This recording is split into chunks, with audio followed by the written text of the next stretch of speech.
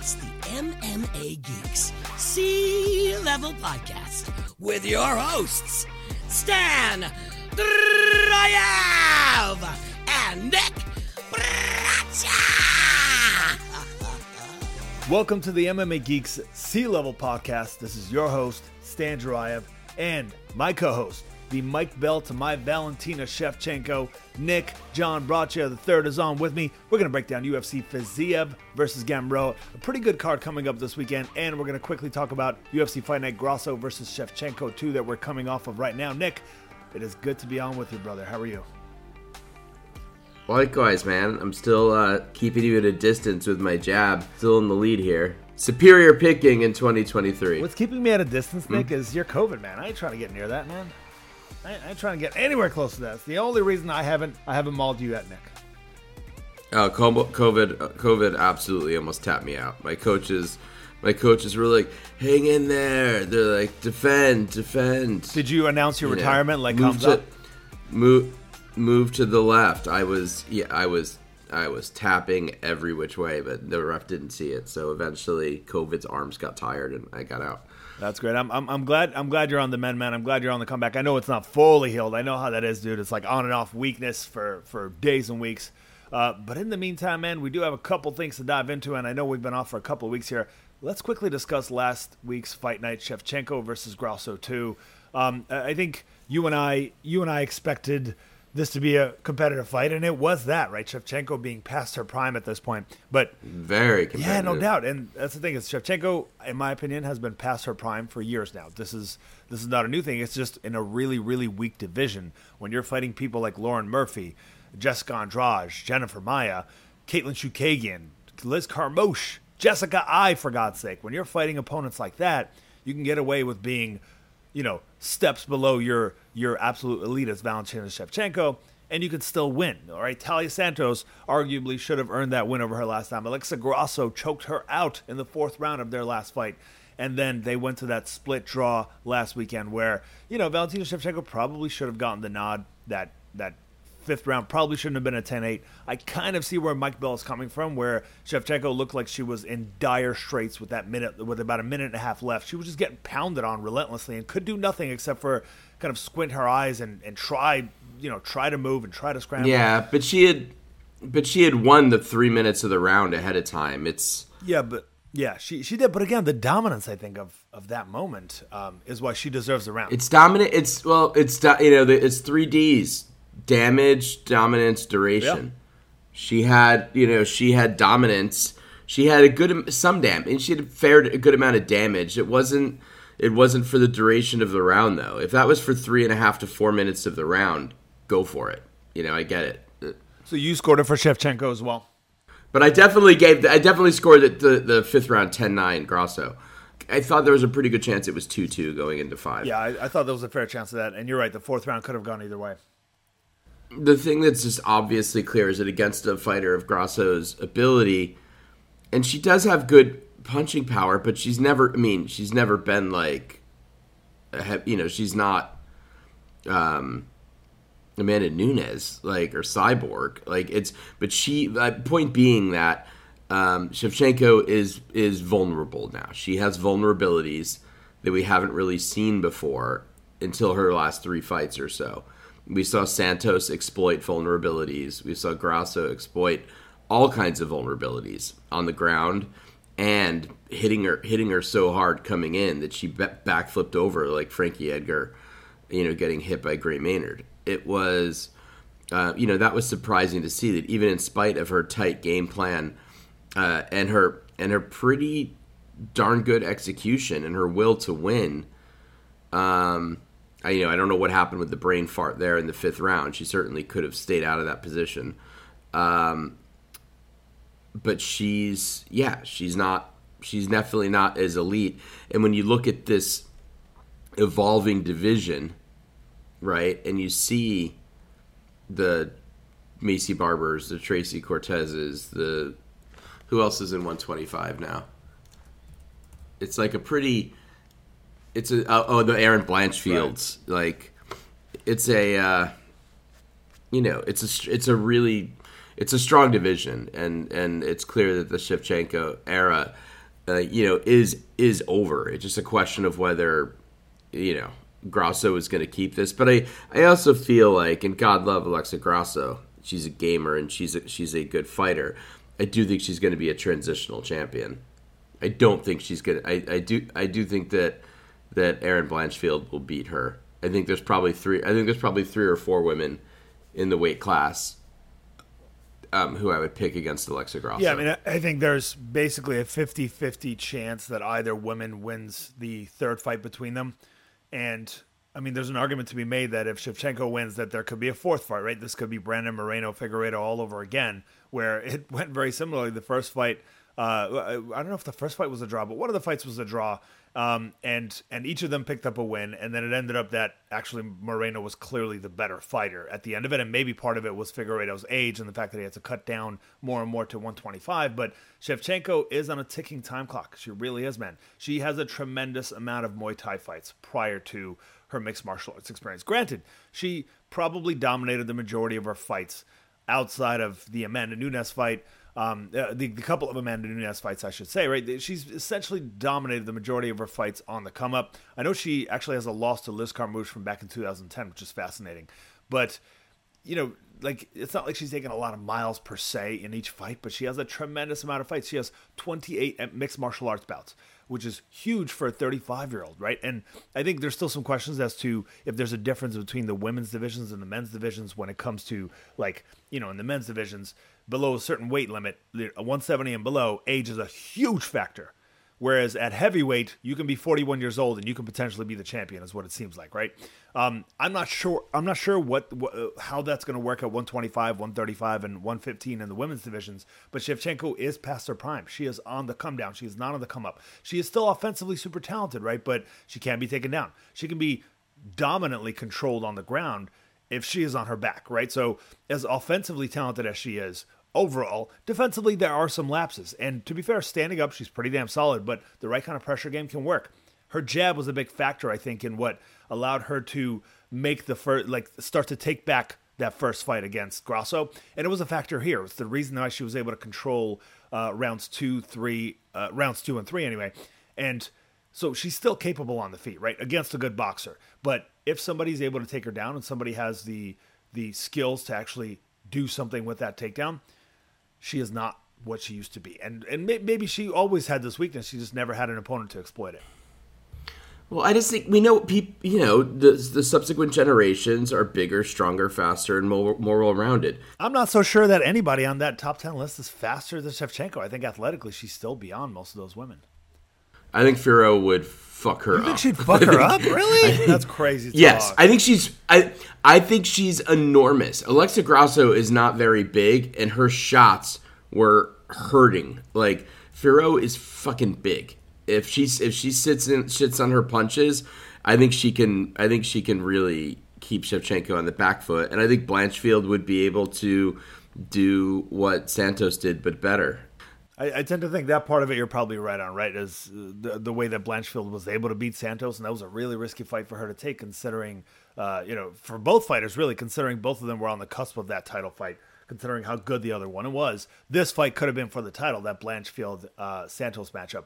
And I think Blanchfield Furrow is going to be the, that I can't wait to see that. I look forward to that. That should be fascinating. And you tend to think, and frankly, after a year and a half off Tracy Cortez, I was expecting her to be a hot mess. She looked good. She might be too stout. She might be too wrestling focused. I don't know how, I don't know how her reach is going to go against the Furrows. Well,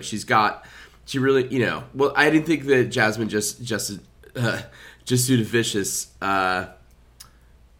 looked like she had her A game, at all, compared to her other fights. I don't know if she fought too much this year. I think Jasmine was at her best. She was just fighting a more skilled. She looks slow. She is slow. She's always been slow. She's fighting a more skilled, much faster, more athletic opponent. And if you have all of those disadvantages, you better have a serious mental edge, right? And she had that in some of those matchups, but Cortez is not one to wilt when things get tough. I thought she looked I thought she looked so much faster in her fight against Miranda Maverick. That's because Maverick. Well, I mean, look at that fight. She's not very fast. She's just imposing. She just is relentless, right? She is the unathletic pressure fighter. She is almost the kind of Tony Ferguson, who, to be fair, used to be pretty fast, right? She's not super athletic. She's just relentless, and she is mentally just so, like, I guess the relentless, the word relentless encompasses all of it, right? Like, she, no matter what's happening, she's going to keep trying to win the fight, and Cortez just was not going to will. Oh, and she took the wrestler down several times. It was very interesting that Josevidius won wrestling, grappling, and control. I didn't expect that at all. Also, I just want to mention, we can't forget in this division, because it's a fun division all of a sudden, Natalia Silva is in there too. Yeah, I mean, she's really on the come up. She's on the lower end of the division at this point, but that's fair, man. Like, there's a lot to look forward to. Casey O'Neill, despite the recent loss, like, she's number 14 right now. She's pretty legit herself, man. Like, there's some serious talent on the come up. Yeah, it's way better than 135. 135 is the light heavyweight of the women's divisions, and 145 is worse than heavyweight, which is like, that's saying something. But yeah, I mean, you're right. Here's the thing: Erin Blanchfield, Mano Fierro, Talia Santos, right? Part of this new generation. Macy Barber, who's figured out some of those kinks, who's actually really taking advantage of her athleticism, who's got cardio for days, who I think is going to benefit from 5-round fights. She's on the come up. We've got Tracy Cortez. We've got Natalia Silva, Casey O'Neill. Karine Silva's looking pretty good, and I know it's early to tell there, but there's a lot of serious talent on the come up, and this is what I've been waiting for. Back when Joanne Calderwood was the, like, oh, she's going to be a top contender, she's going to vie for the title, and I was like, the fact that Joanne Calderwood is at the top of this division and Caitlin Chukagian are at the top of this division tells you everything you need to know. It's an extremely weak division. That is not likely to be the case a year from now, right? Right now, it's really a developing division, and I'm excited about it. 115 is still fantastic, but this one is really coming into its own. And again, there's no surprise as to why Valentina Shevchenko is suddenly looking way more human, right? It's like she may as well have been in Bellator as the only decent fighter in her division, getting fed all of these underdeveloped, under-athletic fighters, and now suddenly she's fighting at the UFC level is what it feels like to me, right? Michael Chandler did okay in Bellator, came into the UFC, and he has a losing record, facing top opponents, to be fair, but it's easy to look like a world killer when you're out there. Ben Askren shouldn't have a single win in the UFC. That Robbie Lawler win should have been a no contest, or Robbie Lawler probably would have beaten him, right? But he dominated, was undefeated outside of the UFC, and then couldn't have any luck in the UFC. There's something to that. And Valentina Shevchenko somehow experienced that inside the UFC. It's not like 135 was terribly stacked back when she was competing there anyway. And outside of that, we had Jack Della Maddalena versus Kevin Holland. A competitive fight, but Jack Della was just landing the bigger, more powerful shots. I thought 2-1 Jack Della was pretty clear. I thought JDM deserved it. I thought he looked good. He's a really talented guy. He knows how to win. His fight IQ is really high. He's got very good cage and situational awareness. And he implemented a strategy, and Holland couldn't do anything to stop him. I thought Holland would take some more risks. I thought sometimes the head kicks were there, that the body kicks were there, and he didn't really use his kicks.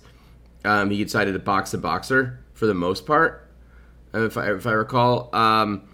So I was expecting a little more throw caution to the wind, a bit more creativity from Holland, because he didn't really change it up once he was clearly like a slightly less. I don't want to say like a less skilled puncher, but a less skilled boxer. Yeah. He's just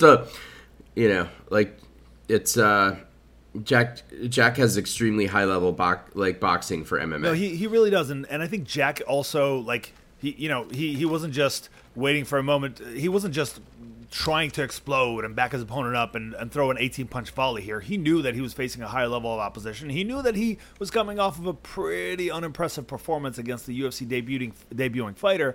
And so he came in there and he was fighting in spurts. He was exploding in spurts. He was waiting for the right opportunities. And when he got an angle, when he got a counter opportunity, he would explode with a clean combo and then reset, right? He took Kevin Holland seriously enough to give him some respect, but not too much respect, which I think is the right way to go. And listen, Kevin Holland was never known for his MMA IQ. Kevin Holland was never known for his ability to adjust, right? That's the thing. Once JDM had a combo that he could use to get an angle and get him up against the cage and land 3 to 5 shots, he was able to just keep doing the same thing. Holland didn't stop that. He didn't figure it out. He knew it was coming. He couldn't stop it. As is usually the case with tall, rangy fighters who prefer to have a moment to think so that they could set up their strikes, pressure is going to work well against you. And Kevin Holland's not one to, have this evasive footwork we saw with Israel Adesanya, right? Like tall, rangy fighter who likes time to think. Pressure is going to work. Obviously, you can't be a shitty fighter who's pressuring and win. But if you're really skilled, if you're implementing the right kind of game plan, if you have the right answers, like Sean Strickland did to a lot of Izzy's offense, and you have and you have great defense. Absolutely, that is a big part of that key. And if not great defense, then at least some serious durability, right? You want to have some combination of both for sure, because you are going to get tagged occasionally. Even though Israel Adesanya, didn't seem like he was able to tag Strickland at all. The problem there was everything Adesanya did, Strickland saw coming a mile away. Right, he saw it coming, and clearly Eric Nixick had him prepared right the way. And I know we're jumping to a card that we didn't get to discuss, but the fact that Israel Adesanya likes to like extend his lead hand toward you and kind of grab your hand to set up his right hand strike. Strickland was ready for it. He would grab Izzy's lead hand with both hands and then kick him, right? Like he had an answer for everything that Izzy did. Izzy was throwing leg kicks. Strickland was defending them well. Izzy likes to have his space to set up his offense. Strickland didn't give him the space to breathe. When Izzy was setting things up, Nixick would call out what he was setting up because Nixick clearly did the preparation. I think he's an underrated coach, and I think that was a testament to him, right? Like Sean Strickland's not known for being a high MMA IQ fighter either. He just does the same thing. It's the one size fits all approach, but he tailored Sean Strickland. He was able to get into his head enough to tailor his one size fits all approach to the right extent to have him beat Izzy. And Jack Della had to tailor his approach slightly toward Kevin Holland because what he did last time was not going to work. What he did 2 fights ago was probably not going to work as well. And Kevin Holland's a good fighter. Again, MMA IQ is not his flashpoint. He's going to be a co-main event fighter in this kind of card. He's going to be a main event fighter on lower level fight nights. He's going to be maybe a pay-per-view opener on the big pay-per-views. Like, this is his role, and it's okay. You beat Kevin Holland, you are in that top probably 8, top 7, top 8 range. If you can't beat him, you're not quite ready for it yet. He's a gatekeeper. Let's not kid ourselves, and that's okay. Like he can wear that with a badge of honor. I don't know that it necessarily has to be a terrible thing. He's making a decent amount of money. The boss likes him, and he can still make a career of this in a way that most MMA fighters can't. Nikolai, I think that's all we have to discuss about the past. We got to dive into UFC Fight Night Fiziev versus Gamrot. Yeah, so I got the first pick. You have the first pick. You're still 5.5 points ahead, Nick. But let's not kid ourselves. It's been extremely competitive for months now. You pick up a point, I pick up a point. You pick up 3 points, I pick up 4 points. It's been back and forth. You were in a lead of like 9 points at some point, and I've tapered it down to 5.5. Yep, I'm gonna go with Mizuki Inoue to defeat Hannah Goldie. I don't think Hannah Goldie is even in that weight class is a UFC caliber fighter.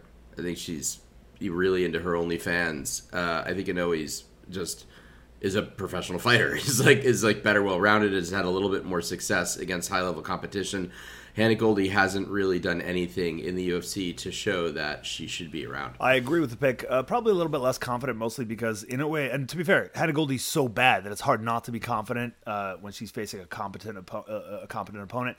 But, Mizuki is coming off a 3-year layoff, and the last time out, she was smoked by Amanda Lemos. So, who knows? How is she going to recover from that mentally, right? Why was she out for 3 years? Was this injuries? Was she developing her game in the meantime? Was she down in the dumps? Is she still training with Ray Longo? And quickly looking at her Instagram, it looks like she was not training with Ray Longo's team leading into this, right? So there's a camp switch to factor in here as well. It looks like she may have been possibly at John Wood's gym, possibly. It's hard to tell, but in any case, you know what? There's a Sarah Longo picture too from 61 weeks ago. Never mind. Sorry. I'm in agreement with you. I mean, she's also only 29. True, and that 3-year layoff isn't going to be as taxing on her. You're right, given that. And Hannah Goldie's absolutely terrible. She has a range karate game. She looks jacked, but she's super robotic. And she doesn't really have a high output at all. And she just likes to leg kick at range and throw punches that won't reach you. And Mizuki Inoue is a competent boxer. She rolls well with punches. She's got a lot of grit. She's got a 4-inch reach advantage in this matchup, right? 14-6, plenty of experience. So I tend to agree with you. I think this is the right pick. It's just, again, hard to be confident in a fighter that's coming off a 3-year layoff. My first pick is going to be in the matchup between Cody Brundage and Jacob Malkoun. I've been singing the praises of Jacob Malkoun for a while now, man. Like, I picked him against Brendan Allen. I thought he beat Brendan Allen, right? Like, that shows you levels-wise where he's at. He's not the best stand-up fighter on the planet, but he's got a really good jab, and he's continuing to develop that. I wish he was a little bit more aggressive. I wish he, and I'm sure he's working on this, right? Training with Robert Whittaker, you have one of the best training partners on planet Earth in this division by far when it comes to skill, right? And so he's making improvements, right? He just coming off of a win over Nick Maximoff, who beat Cody Brundage, but Cody Brundage took this fight on short notice. By the way, Cody Brundage, who was technically at the end of his UFC contract and a losing streak, but the fact that he kept stepping up for the UFC, they ended up giving him another shot here. And so this is kind of a make or break fight for him. If he loses this, my understanding is that he will not remain in the UFC coming off of that 3-fight losing streak. And if he wins this fight, then he'll stick around. It's a lot to ask for. I think Jacob Malkoun, his MMA IQ is way higher. He can get starched the way that we saw him get starched in his UFC debut against Phil Hawes. But if they fight right now, I'm going to pick him to beat Phil Hawes. You can get caught. Yes, Phil Hawes is an explosive monster striker early on. But I think in a rematch he would beat him. I think he beat Brendan Allen, so he should be 1, 2, 3, 4-1 in the UFC. He is 3-2. I think he's gonna do whatever he wants to Cody Brundage. Cody Brundage has this idiotic habit of going for guillotines as a wrestler. He never gets them, and then he ends up giving up top position, and he doesn't have much heart.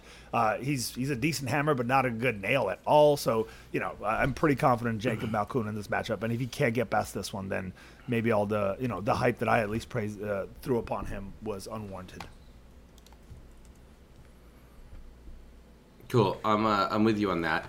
I'm gonna go next. We've got a rematch between 36 and 37-year-old female fighters in Marina Rodriguez against Michelle Waterson, and I mean, Waterson's not only the older fighter at 37, and she's been through some wars, but she's still fighting above her natural weight class, and I think Marina Rodriguez, despite the number of mental hiccups that she has, and how beatable she can be late in a fight, I don't think that 37-year-old Michelle Waterson Gomez is the fighter to take advantage of that. I think the confidence that she got the nod once should help Rodriguez, and I suspect that Rodriguez is going to kind of put the nail in the coffin of the Michelle Waterson project. Yeah, I tend to think you're right. This is very, very likely going to decision. Marina Rodriguez is very likely going to win, just based on what happened in their last fight, right? Rodriguez is a big fighter at 115 pounds. Michelle Waterson Gomez could and probably should be fighting at 105. She's still on the smaller side of the division. Michelle Waterson is, like you said, she's up there in age. She's got way more miles on her, at least in the context of MMA, than does Marina Rodriguez. It just seemed like the clinch for Rodriguez was a big advantage in their first fight. She kept it at kicking range, and being the much taller fighter at kicking range, you're going to have a huge advantage, especially since, excuse me, please, Michelle was often trying to counter with punches. Michelle's back was to the octagon almost the entire fight due to the pressure of Rodriguez. When Rodriguez would throw combos, Michelle Waterson would just cover up. There were no counters. So I tend to agree with you. I think you're making the right pick at the right time. The other thing to note is that their last fight was a 5-rounder. Right? Almost everyone on MMA Decisions had it 49-46 for Rodriguez. 2 of the judges had it that way. 1 of the judges had it 48-47. But the only round that judges unanimously gave to Michelle Waterson was the 4th round, which is not a round that they will be fighting. No, and, to be fair, if there's a time to beat Rodriguez, it's the first round, right? Like, she almost always starts slow, and Waterson has the ground game to at least. I think she has mental lapses late also. But. Yeah, I mean, she did lose to Lemos, yeah, maybe, yeah. Like late in that fight, and it was relatively competitive, but Lemos had the more firepower. It's just like it's not the same dynamics here. Their weaknesses are not the same. I do think that like if Waterson could get takedowns in those first couple of rounds, she can absolutely win a decision. There's no doubt about it because she's fighting close for the most part. But Waterson's 1-5 in her last 6, and that one win was over Angela Hill, who, is not elite. She's very good, and she'll give you a stern goddamn test, but she's not elite, right? And that fight arguably should have gone to Angela. I remember thinking Angela Hill won that fight also. Right. It was very competitive. I actually, again, as somebody who roots for Angela Hill, who's met and at times trained with Angela Hill years ago, I'm biased toward Angela, but I thought that Waterson edged that fight very slightly because of her work late. But it was super close. You're right. She could be 0-6 in her last 6. So Waterson's not in a great place, and Marina Rodriguez, she's up there in age 2, but I tend to think this is a matchup she can win again. I'm not sure why this rematch is being put together. My next pick is going to be in the matchup between Brian Battle and AJ Fletcher. AJ Fletcher actually has been at least part-time training at Factory X for this, which I think will be helpful. He's scrappy, he's tough. Super, super short arms, though, right? He's got a 10-inch reach disadvantage in this matchup. That's kind of crazy. Their height disadvantage is not nearly as stark, but their reach disadvantage is insane. And as much as, like, AJ Fletcher, I think if he had longer arms, he would have had better luck. He has some of those attributes. He has the wrestling to potentially give Battle some trouble, given the trouble that Battle had against Renat Fakhretdinov. But I think Renat Fakhretdinov is like a really good fighter. He's a top 10, top 8 range fighter potentially, despite the fact that this is a really, really high level division. I tend to think that Brian Battle, being the bigger man, he's got good eyes for what's coming at him and what he can counter with. We saw that in his last matchup, in which he scored a first round knockout in a otherwise, I think, odds-wise competitive battle. Brian Battle is also like more athletic than he used to be, right? He's like filling out his frame a little bit. You're seeing more muscle as opposed to the Ultimate Fighter where he looked a little bit more human. I don't think that AJ Fletcher's got Renat Fakhretdinov level grappling, so I've got to go with Brian Battle to get the win here. I'm with you on this pick also. I think you're making this pick at the right time. I'm about to do something a little risky because I do see a 2-point opportunity here, and I want to block you. Go for it. So I'm going to take it. I personally believe that Bryce Mitchell is overrated. I think him being a minus 222 favorite against Dan Ige is insane. Ige is odds. He's an underdog as high as plus 180. And the fact of the matter is that Bryce Mitchell has had success against guys built like him and dudes who are not that strong. And guys that are rangy. Guys who've got skinny-ass little legs. When you look at Dan Ige, Bryce Mitchell has not had success against this body type. And I know Dan Ige is no Ilia Topuria, but, he may be as strong. Dan Ige's very, very fucking strong, and he hasn't really shown that he's that he's a bitch to grapplers. I think that Mitchell's. I think Ige's going to be able to keep Mitchell far enough away, and because he's going to be able to hurt him, and because he throws so hard. So I just don't think Dan Ige is submittable by Bryce Mitchell, and I think Ige is probably going to land the more damaging shots, maybe, and will probably win. I think he's going to win a surprise split decision. I just do not see Mitchell's usual control and grappling prowess paying off against Ige. Now, so tell me why you think I'm wrong. So to be honest, it's hard, right? With Mitchell, he was used to, part of what feeds his mental toughness is his confidence. And he's coming off of basically a thrashing at the hands of Ilia Topuria. Absolute thrashing, yes. Yeah, and here's the thing. He says he was sick. Normally you wouldn't believe a goddamn thing that Bryce Mitchell says because he's absolutely fucking loony. But John Anik, who doesn't usually volunteer this information, and he's pretty fucking honest, John Anik said that in the fighter meetings, he seemed terribly sick. He seemed extremely low energy. And so, I would buy that he was actually sick for that fight. Do I think he would have been more competitive? Yeah, maybe more competitive. He wouldn't have gotten completely blown out of the water had he been healthy. But again, and then he was supposed to come back against Jonathan Pierce, and Jonathan Pierce pulled out. He was supposed to come back against Movsar Evloev, and then some weird marks on his body. I don't know if it was staph. I don't know if it was some kind of a fluid that was put in so he can take an MRI or whatever. UFC ended up pulling him from that fight, right? Because he did a Evloev or Mitchell?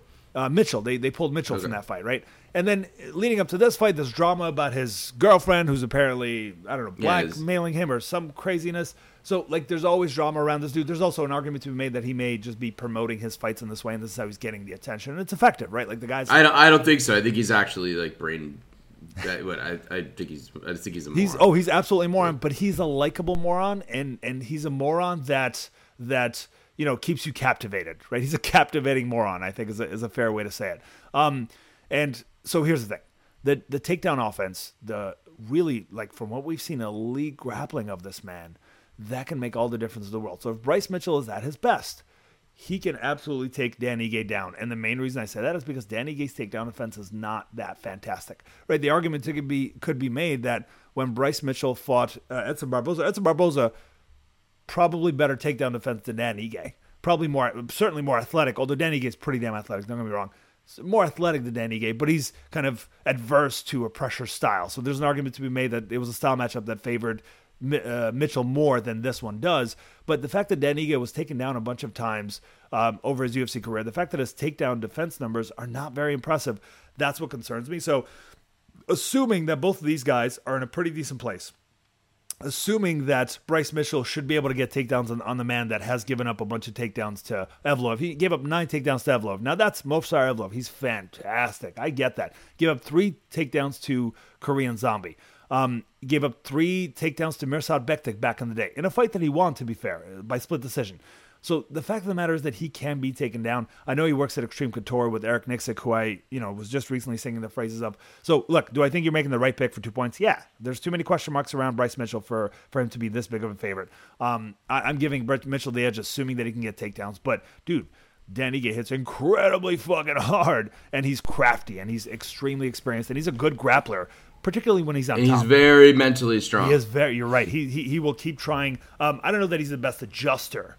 And the fact that he's going to be the he's not going to help. He's not the best adjuster. I'm believing he's going to make it difficult for Mitchell to get him down.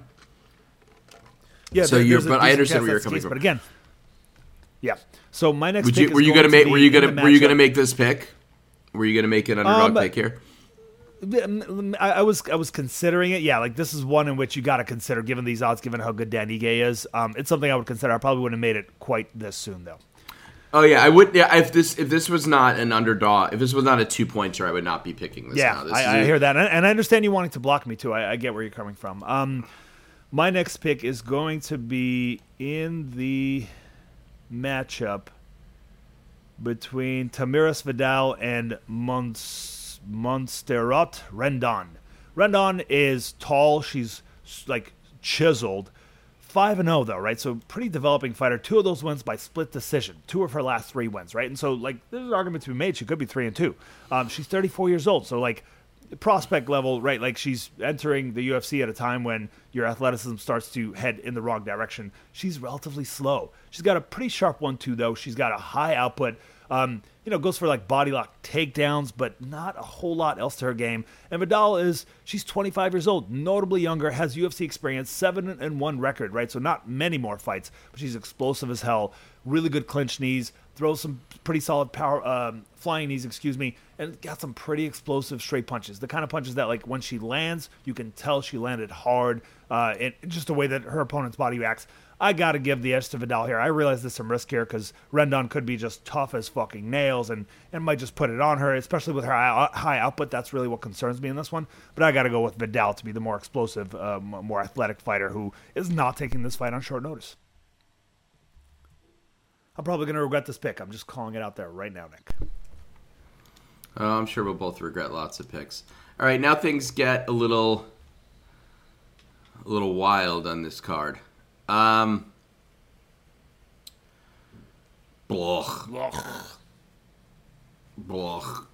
It's good podcast content right here. Bloch. Fuck it. I'm gonna go with the size of in the stupid heavyweight fight. Jake Collier, who had a little, had a couple of fights where we were like, okay, this guy's gonna give it, He's trying hard, and maybe the shift in the shift in weight was for the better. But he's on a big losing streak, and he's coming up against a guy on a big winning streak, who showed that I think he can take out a guy who's probably not a natural. You got a very very natural heavyweight against a dude who's not a natural heavyweight. And I think Usman only has to land one in this fight, so I'm gonna go with him because I figure he'll land it. And Collier's used to losing at this point. Yeah, Collier looks really good early. He's fast as hell because he's got the frame of a middleweight, but he's carrying all that weight, and he just gets tired. Do I think he works hard? I'm not so sure, right? If you're going up, granted from years ago from middleweight to heavyweight, and you're just like a soft, pudgy-looking heavyweight, quite frankly, if we're going to be honest, right? Like, he used to look pretty in shape at middleweight. Is he working that hard? Does he have that great a cardio? Or is it just the fact that he's carrying all this weight as he competes against legitimate heavyweights? Collier is going to be the faster man early. He can piece him up standing. But Usman should have the durability. I think training with Kamaru Usman's team, like having Kamaru Usman in his corner and there with him in training camps, I think that's going to go a long way in his confidence and in tactics and strategy. And so I tend to agree. I think worst case, he can hold Collier against the fence. Well, you're also dealing with a... I don't think Collier can knock out Usman with one punch. All Usman has to do is hit him once. Yeah, not likely. It's hard to disagree with you there. But listen, at one point, Jay Collier... And I don't think he's going to be able to take him down. It's not like Collier's got like incredible takedown prowess. No, in fact, either. If Collier's on his back against a legitimate heavyweight, he can't do a goddamn thing about it. Like, the body weight on him, like, it just takes over. Again, he looks good early. He looks fast early. It just doesn't last, and I'm not sure that he's able to get Muhammad Usman out of there. So I tend to agree with you on the pick, but it's hard to be confident in a pair of low-level heavyweights, if we're going to be honest, right? My next pick is going to be in the matchup between Dan Argueta and Miles Johns. So the odds are a little bit further apart than you would expect in this one.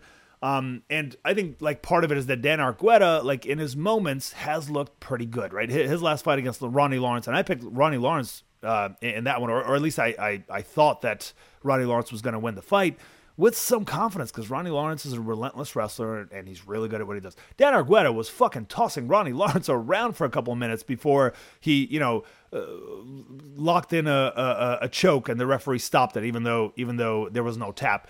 And so I believe that was no nonsense Keith Peterson throwing some nonsense into a fight in that one. And so here's the thing. A win over Nick Aguirre. Yeah, I know he got dominated by Damon Jackson. Dan Argueta did, but Damon Jackson's a much bigger man, right? Weight division up on short notice. But still, getting dominated by Damon Jackson's not the greatest look, and a win over Nick Aguirre by decision is, it's not that impressive, quite frankly. Ronnie Lawrence dominating him early, that looks pretty good, but we've seen Ronnie Lawrence look weak against a wrestler before in his fight against Kakramanov. So, for 2 points, I think I've got to go with a much more experienced Miles Johns. Miles Johns is a really good wrestler. He's a really good defensive wrestler in particular, right? That goes a long way. He has an excellent jab that he's been developing. And John Castaneda, he got him out of there in the third round. But John Castaneda is just a dynamic striker. And here's the thing. Dan Argueta could absolutely win this fight. I think he's honestly very talented. But given the experience edge that Miles John has, 13-2, he's fought some pretty solid level UFC fighters. Yeah, he lost to Mario Batista and John Castaneda, who to me are very similar fighters. And Dan Argueta has a pressure game in a similar vein, but not in striking. He's more of a pressure wrestler. And so I got to take Miles Johns for 2 points. My initial thought on this was that Argueta was probably going to take it, but the experience edge to Miles Johns, the fact that Miles Johns has an excellent jab, the fact that he should have good defensive wrestling, I've got to take a swing for 2 points on this one. Nice. Well, I'm gonna meet you with another 2-point pick. Let's go. I don't think there are any more 2-point picks, are there? There are. I'm seeing multiple more than one bettor who have Tim Means at plus 150. All right, let me see. I saw. Or Oddshark has it and Caesars has it. I knew Caesars had it. This might have been a very recent update because if I had seen this earlier, I would have picked Tim Means. But go ahead. I'm looking at the odds now. I'm on Oddshark UFC odds. It says plus 160. So I'm only seeing Caesars, Nikolai. Look, go to oddsharks.com. Oh no, that's the opening, not the current. It opened at plus 160. Yeah, that sounds about right. Crap, all right. Well, now I'm just gonna look until I find one. There's gonna be one more that has it at plus 150. This was much wider, and I think a lot of smart bettors put some money on Tim Means, and the line just got much closer. Again, if Tim Means was available for 2 points, I had been watching this. If we had recorded earlier in the week, that would have been. I've seen it. Yeah, I mean, I'm seeing it definitely at 1. Yeah, same here. It's got to be there on a second one. I'm just going to use the rest of the time looking for that so I can validate this pick. All right. Take your time. But why don't you tell me why you're making the pick, and then as I'm making my next pick, you can. Well, because Andre Filo's gotten, first of all, Tim Means against Alex Morano until he got caught in that choke looked terrific. He looked really good, and I still think he's durable enough that an undersized guy at this weight class, like Fialo. Wait, this is hang on. Let me make sure I'm not being stupid here. This is at. Should be at 170. Oh no, it's just Fialo's moving down. No, I think Fialo's been at 170 for. Fialo's been. Oh, he's been at one. I thought he was at 180. No, he was at. Oh, I guess you're right. I guess he was. I don't know why I thought he was at 185. Because he's fought some guys that look like they could be middleweights, maybe. Plus, he's a very middleweight centric fighter. If you look at the middleweight landscape, he's like more of a middleweight, low level fighter than a welterweight one. Yeah. Well, regardless, he's been getting hurt a lot. Yeah, he looked great when he showed up in that short notice fight against Michel Pereira a year and a half ago. Then he buzzed Miguel Baeza and put him out. But since then, Jake Matthews, the elder Muslim Salikov, and Joaquin Buckley all just beat him up. Like, he's a headhunter who's not particularly durable. And I think Tim Means is craftier, faster, has more skills. And even though Fialo does hit hard, I think Means is durable and crafty enough to outlast this guy over 3 rounds and possibly to hurt him. I thought Means, even though he got choked out by Morano, should have been encouraged by his ability to hang with the younger man, in that fight. And he's looked pretty good lately. For an old dude. The Max Griffin fight was really competitive. That was a split decision. I think at this stage, Tim Means is a more durable, more all-around fighter with more ways to win, even at 39. Yeah, you who used to consistently pick Andre Fialo throughout his goddamn UFC career, and I kept telling you, like, dude, this guy's not that good. This guy's not that good. And you were like, I'm telling you, he's got power, he's got that left hook. He does have a left hook, and that's the concern, right? He can buzz Tim Means, but Tim Means tends to get buzzed on the feet. He's not like just knocked out. He gets buzzed, and then it's more often than not a club and sub is how he loses, right? Alex Moreno got him that way. Kevin Holland got him that way. They tagged him first. Daniel Rodriguez got him in the exact same way. He tagged him with the left hand, if I remember correctly. Got him in that guillotine. This is how he tends to lose. It doesn't tend to be just by a knockout. And Andre Fialo does have a solid hook. He trains with a great team in Killcliff FC, but he is really adverse to getting hit. He just doesn't like it at all. On top of that, and I'm sure like his fear of getting hit is part of what makes him easy to knock out. He's not durable. He takes clean shots. He's easy to not durable, land on. And Means is also smart, and he's going to know what. There's one thing he's got to really watch out for. Yeah, it's essentially that left hook. You're right. I think he should be able to avoid that. Not only that, Means is better, but a left hook is harder to land against a southpaw than an orthodox fighter. And Tim Means is a southpaw, right? So it's the right straight that's going to work well against a southpaw more often than not. I'm not saying that left hooks aren't landable against southpaws. It's just not the easier punch to land, especially with a fighter as limited as Fialho is overall. Look, Fialho's going to possibly look good early, and Tim Means looks good early. Tim Means tends to drop off, right? He's a fraction of his former self. He's losing to some solid opposition. They both are, but Tim Means is a fraction of his former self. His grappling defense has not been looking very good lately. Years of drugs. He's been in prison. Years of mixed martial arts competition at the highest level, right? Like that, all of that is going to tax you, but I don't tend to think that he dropped off enough to lose this matchup outside of just like a starching by Fialho of just a big shot. I tend to think Tim Means should have the wherewithal to win the fight. I'm in agreement with you. Unfortunately, it's not a 2-pointer for you, though. Sorry, Berta. My next pick is going to be in the matchup between Charles Jourdain and Ricardo Ramos. It's probably Ricardo Ramos, right? Because if the R is the first letter, you pronounce it as an H when it comes to Brazilian names and the such. Here's the thing. Ricardo Ramos has a pretty good back take game. He's got really good spinning back elbow. He times it like nobody else on planet Earth, and he's always been able to do that, right? His vision is pretty solid in there.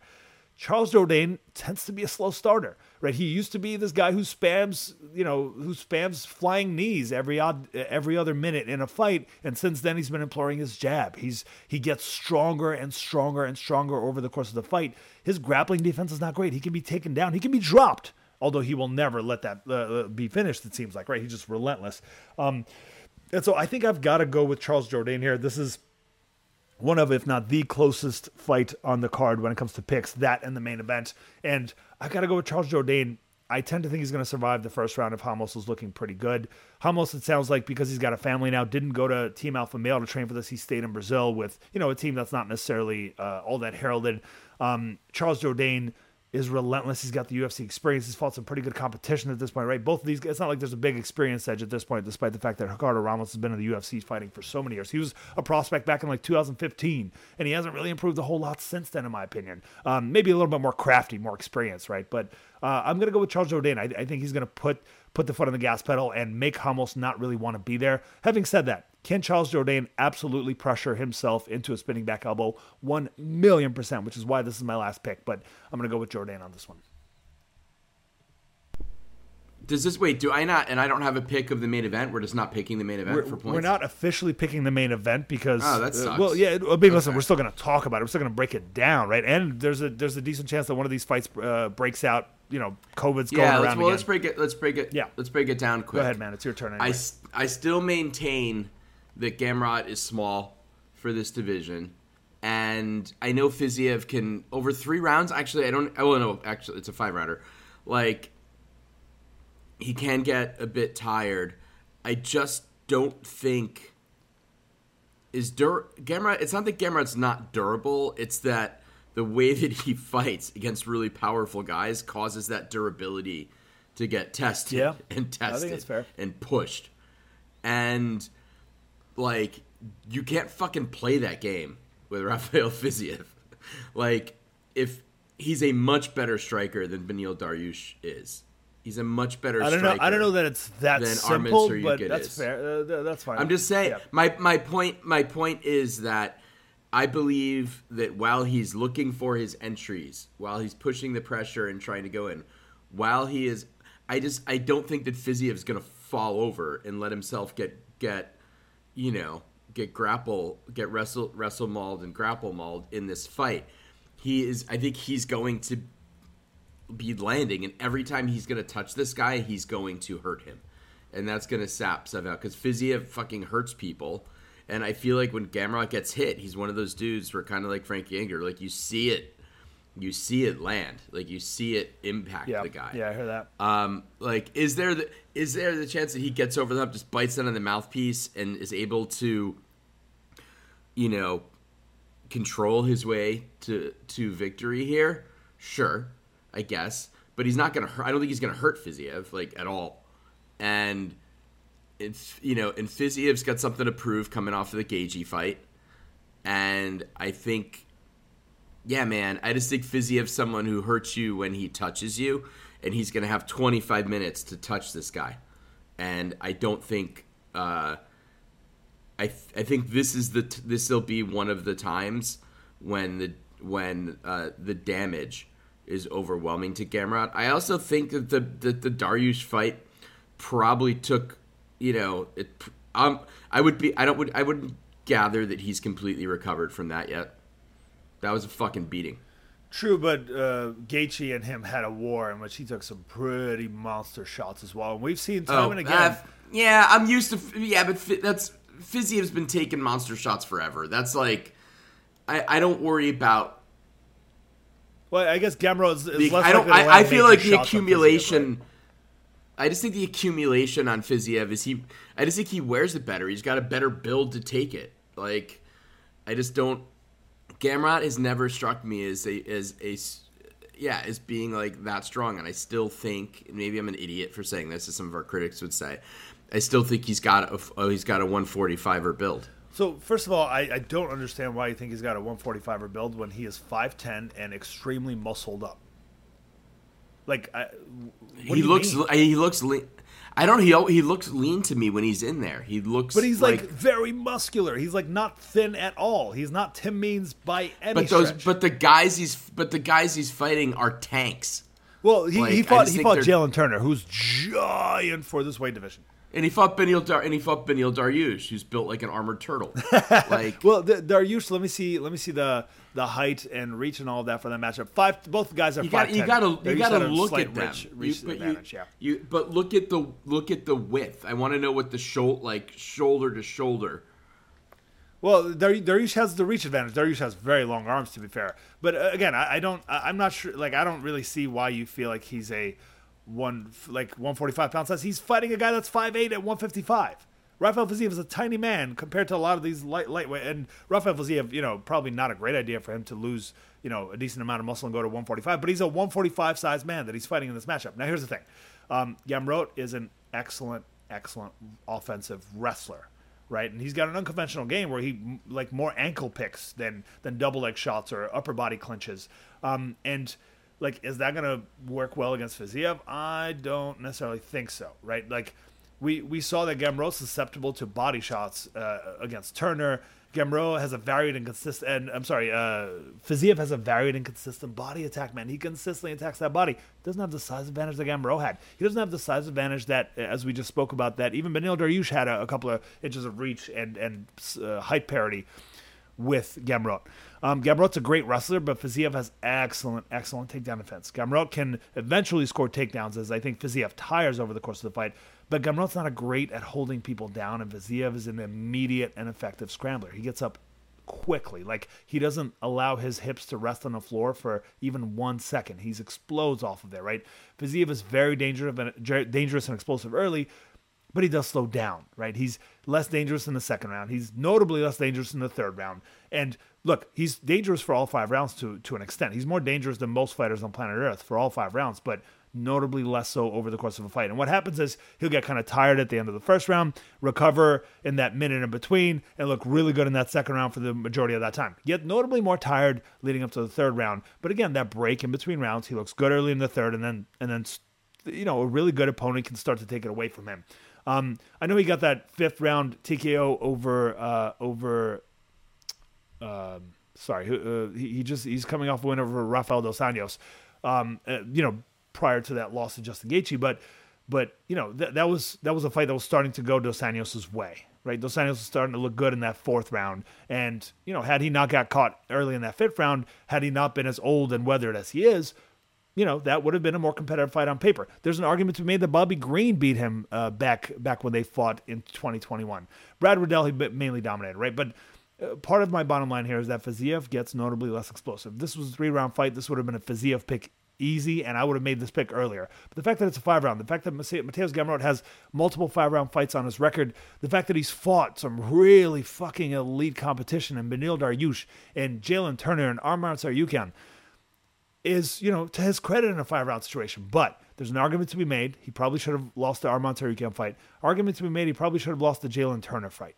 And he lost that Beneil Dariush fight. So you could argue that Gamrot could be going into this 0-3 in his last 3 fights, which would put him at, I think they'll put him at 3-4 in the UFC, if that were the case. If the Jalen Turner and Arman Tsarukyan decisions went the other way, which they probably should have. He is getting knocked out in this fight. I am telling you, you're this confident. I'm surprised you didn't make the pick earlier. But look, I'm edging Fiziev. I know. Well, I didn't realize how late it had gotten. It's as I'm thinking about it too. It's just and I may be wrong. It's a feeling. My feeling is that Gamrot is that he's kind of reckless. I don't know if I would call him reckless per se.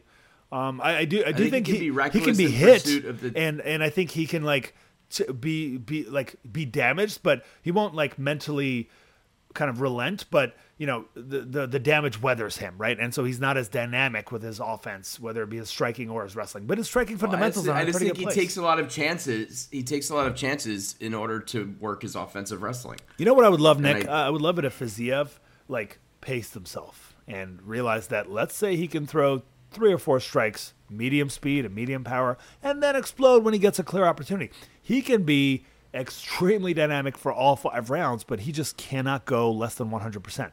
And what I've said about Fiziev forever is that he gets tired, but he keeps pushing himself 100%. And I think it's partly because of the way that he trains at Tiger Muay Thai, where they literally train to exhaustion. Alexander Volkanovski does this as well. They train to exhaustion, who, by the way, used to train at Tiger Muay Thai. This is not a coincidence.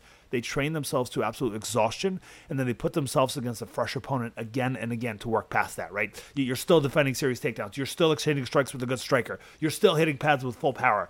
And like just the mental wherewithal to keep going hard as hell when you're exhausted goes a long way. I just thought Gamrot might find the openings to potentially take advantage of a more weathered Fiziev. But again, I'm edging Fiziev. I'm there with you. And this was my least confident fight because I'm excited about it. It's a high-level matchup.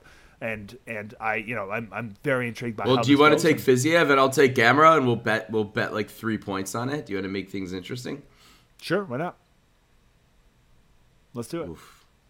Dane, oh my God, this is a new wrinkle where I throw. This is how people who are ahead at the casino end up going broke. Well, this makes it, I think, more interesting because we've been going so close. We've been tying, and one of us gets the edge by a point, the other gets the edge by a point. This makes it decisive that one of us might just get the edge here, and it's a close fight that could go either way. So why the hell not? Let's do it. So, Nikolai, I'm quickly going to go through that said, this would, if one of the other fights falls out and this becomes a replacement, it goes back to being that's fair. A 1 point. That's totally fair, yeah. So, let me see. Your first pick was Mizuki Inoue to beat Hannah Goldie. Your second pick was Marina Rodriguez to beat Michelle Watterson. I can't believe I'm doing this. I'm so stupid. Your third pick was Bryce Mitchell, Dan Ige for 2 points to beat Bryce Mitchell, which I think is a pretty smart one given those odds. Fourth for you was Muhammad Usman to beat Jake Collier. Your fifth pick was Tim Means to beat Andre Fialho for only 1 point. My first pick was Jacob Malkoun to beat Cody Brundage. Second, I took Brian Battle to beat AJ Fletcher. Third, I took Tamiris Vidal to beat Montserrat Rendon. My fourth pick was Miles Johns for 2 points over Dan Argueta. Again, that opportunity, I got to take advantage of it. And my final pick, my fifth pick, was Charles Jourdain to beat Ricardo Ramos, which is the one that I'm least confident in all the fights we've picked. And then we have that 3-pointer on the main event, which only makes it all the more exciing. This was a good one, Nick. It was a pleasure being on with you. Looking super forward. Fun. Well, what's next? Hang on. Is there a pay-per-view around the corner? There is. Let me see what's on the schedule quickly. I have to start saving up so that I can, So you can purchase the pay-per-view? Yeah. Let me see. It's UFC Fight Night 14. Who are these people? That's one Dawson fight night, Bobby Green the next thing? Am I skipping something, or is it Dawson Bobby Green? I'm going through Tapology, and there's there it is. I think it's Dawson Bobby Green on November 7th. Does that make so? I guess we have a week off. No, October. I'm sorry, 7th. October 7th. Do we have a week off in that case? That's lovely. How is this card? Yeah. What the fuck is this card? Listen, you got Drew Dober, you got Joe Pyfer. It's a decent-ish main event. Bill Algio's on the card versus Hernandez. Bill Algio, Alexander Hernandez is something I'd watch. So wait a minute. Yeah. Why is Grant Dawson Bobby? I mean, I like Grant Dawson and I like Bobby Green, but I don't know. Alex Morano, Joaquin Buckley seems like a bigger fight to me. I think that Grant Dawson is seen as a very serious prospect / contender. Bobby Green is he did look amazing in his last fight. Yeah. Chris Gutierrez back on the prelims, baby. Yeah, until against Montel Jackson. Dude, listen, this is not a bad card, dude. It's not bad. It's not a bad card. There's a bunch of recognizable. It's not a bad card, but come on, a Joe Pyfer, Abdul Razak Al Hassan co-main event when you could have Morano Buckley or Algio Hernandez. I think the UFC sees Joe Pyfer as like a star in the making is why they're making that matchup. But I agree with you. That seems so silly. Okay. I think so. Dana White gave him money or a place to stay or some shit when Joe Pyfer had no money. Dana White does that for his guys. He doesn't do that for guys that he's not seeing as prospect potential. He wouldn't do that for a struggling up and comer who doesn't have a whole lot of upside. I mean, Grant Dawson looked against Mark Madsen, against Demir Mazgabov looked fucking amazing. So I'm all for giving Grant Dawson a showcase. He should have his way with Bobby Green. I'm not as sure that it's going to be that simple, but I agree with you. Grant Dawson should be the favorite. It's just, you're right. He's been so dominant lately. It's just Bobby Green is hard to. Bobby Green's really good, but it's when you're I think he'll be able to grapple fuck. He's just stronger. I think he'll be able to grapple fuck Bobby Green. You know what, Nick? This reminds me. I'm going to get on the betting books right now, see what some of those odds are, because I usually as it gets closer, the smarts have brought lines so wide apart that you can't take advantage of as many opportunities. But just quickly looking at that main event, what are the odds? I'm assuming that Dawson's a big favorite, but probably not as big as he's going to be. Yeah, Dawson's going to be a big favorite. My guess would be like minus 175. Wow, Let's minus see. 375, dude. Minus God 375. damn, yes. I mean, it's probably, that's crazy talk for it to be this wide apart at this point. Joe Pyfer's a minus 360 favorite over Al Hassan. You ask me, Al Hassan, at these odds, that's crazy talk. That's going to get closer. I just realized how late it is. Yep. I got a shitload to do in the next hour and 45 minutes. So Awesome, let's wrap it yeah, up. we'll talk in a couple of weeks. But this is going to be interesting if this 3-point thing hangs. Who knows what the state is? Either I could be completely have squandered my lead completely, or you could just I could go way ahead. Yeah, Yeah, which will be We'll see what scary for me. happens. All right, brother. Take care of yourself. All right, bye.